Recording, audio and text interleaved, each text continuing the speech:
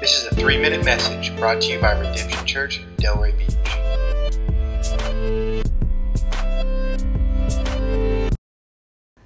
Hi, my name is Alicia Sinks, and I'm a member at Redemption Church as well as the volunteer coordinator. I'm excited today to share with you some thoughts on Proverbs chapter 6, verses 27 through 28. Let's read it. Can a man carry fire next to his chest and his clothes not be burned? Or can one walk on hot coals and his feet not be scorched? The section surrounding these verses is talking about a man who is being enticed and seduced and tempted to an adulterous relationship. And the concept that Solomon is trying to get across to his son in this proverb really applies to any area of sin. He's basically saying, don't even allow yourself to be enticed by another woman.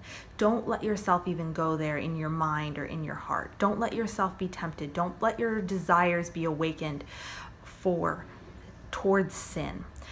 There's a verse in James chapter 1, verses 14 through 15 that illustrates this really well. It says, "But each person is tempted when he is allured and enticed by his own desire. Then desire, when it is conceived, gives birth to sin. And sin, when it is fully grown, brings forth death." And it really just shows the path of destruction. You cannot hold sin close and dear to your heart and expect to not fall into sin. You cannot hold these desires for sin close and near and dear to you, your chest, to who you are, and expect to not be burned, expect to not fall into sin and your sin be found out.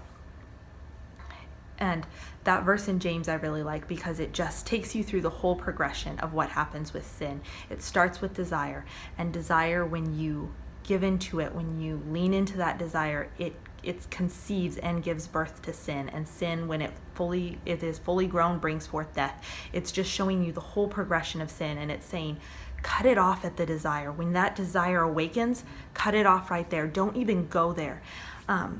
And this is especially important in light of what Jesus says in Matthew 5:28. "But I say to you that everyone who looks at a woman with lustful intent has already committed adultery with her in his heart." And Jesus is saying, when you have those desires and when you start to feed those at all, that sin is already there. You may not have committed the act yet, but you're on that path. The sin is there in your heart, and it has already defiled you. And so this verse is just a really sober warning to me. What do I find myself carrying sins, carrying things that I know are wrong close to my heart, thinking that, oh, it's just a desire, it's just something I think about. It's not really that important. I'm not doing anything, because as we've seen, Scripture clearly teaches that puts you on a path towards sin and death.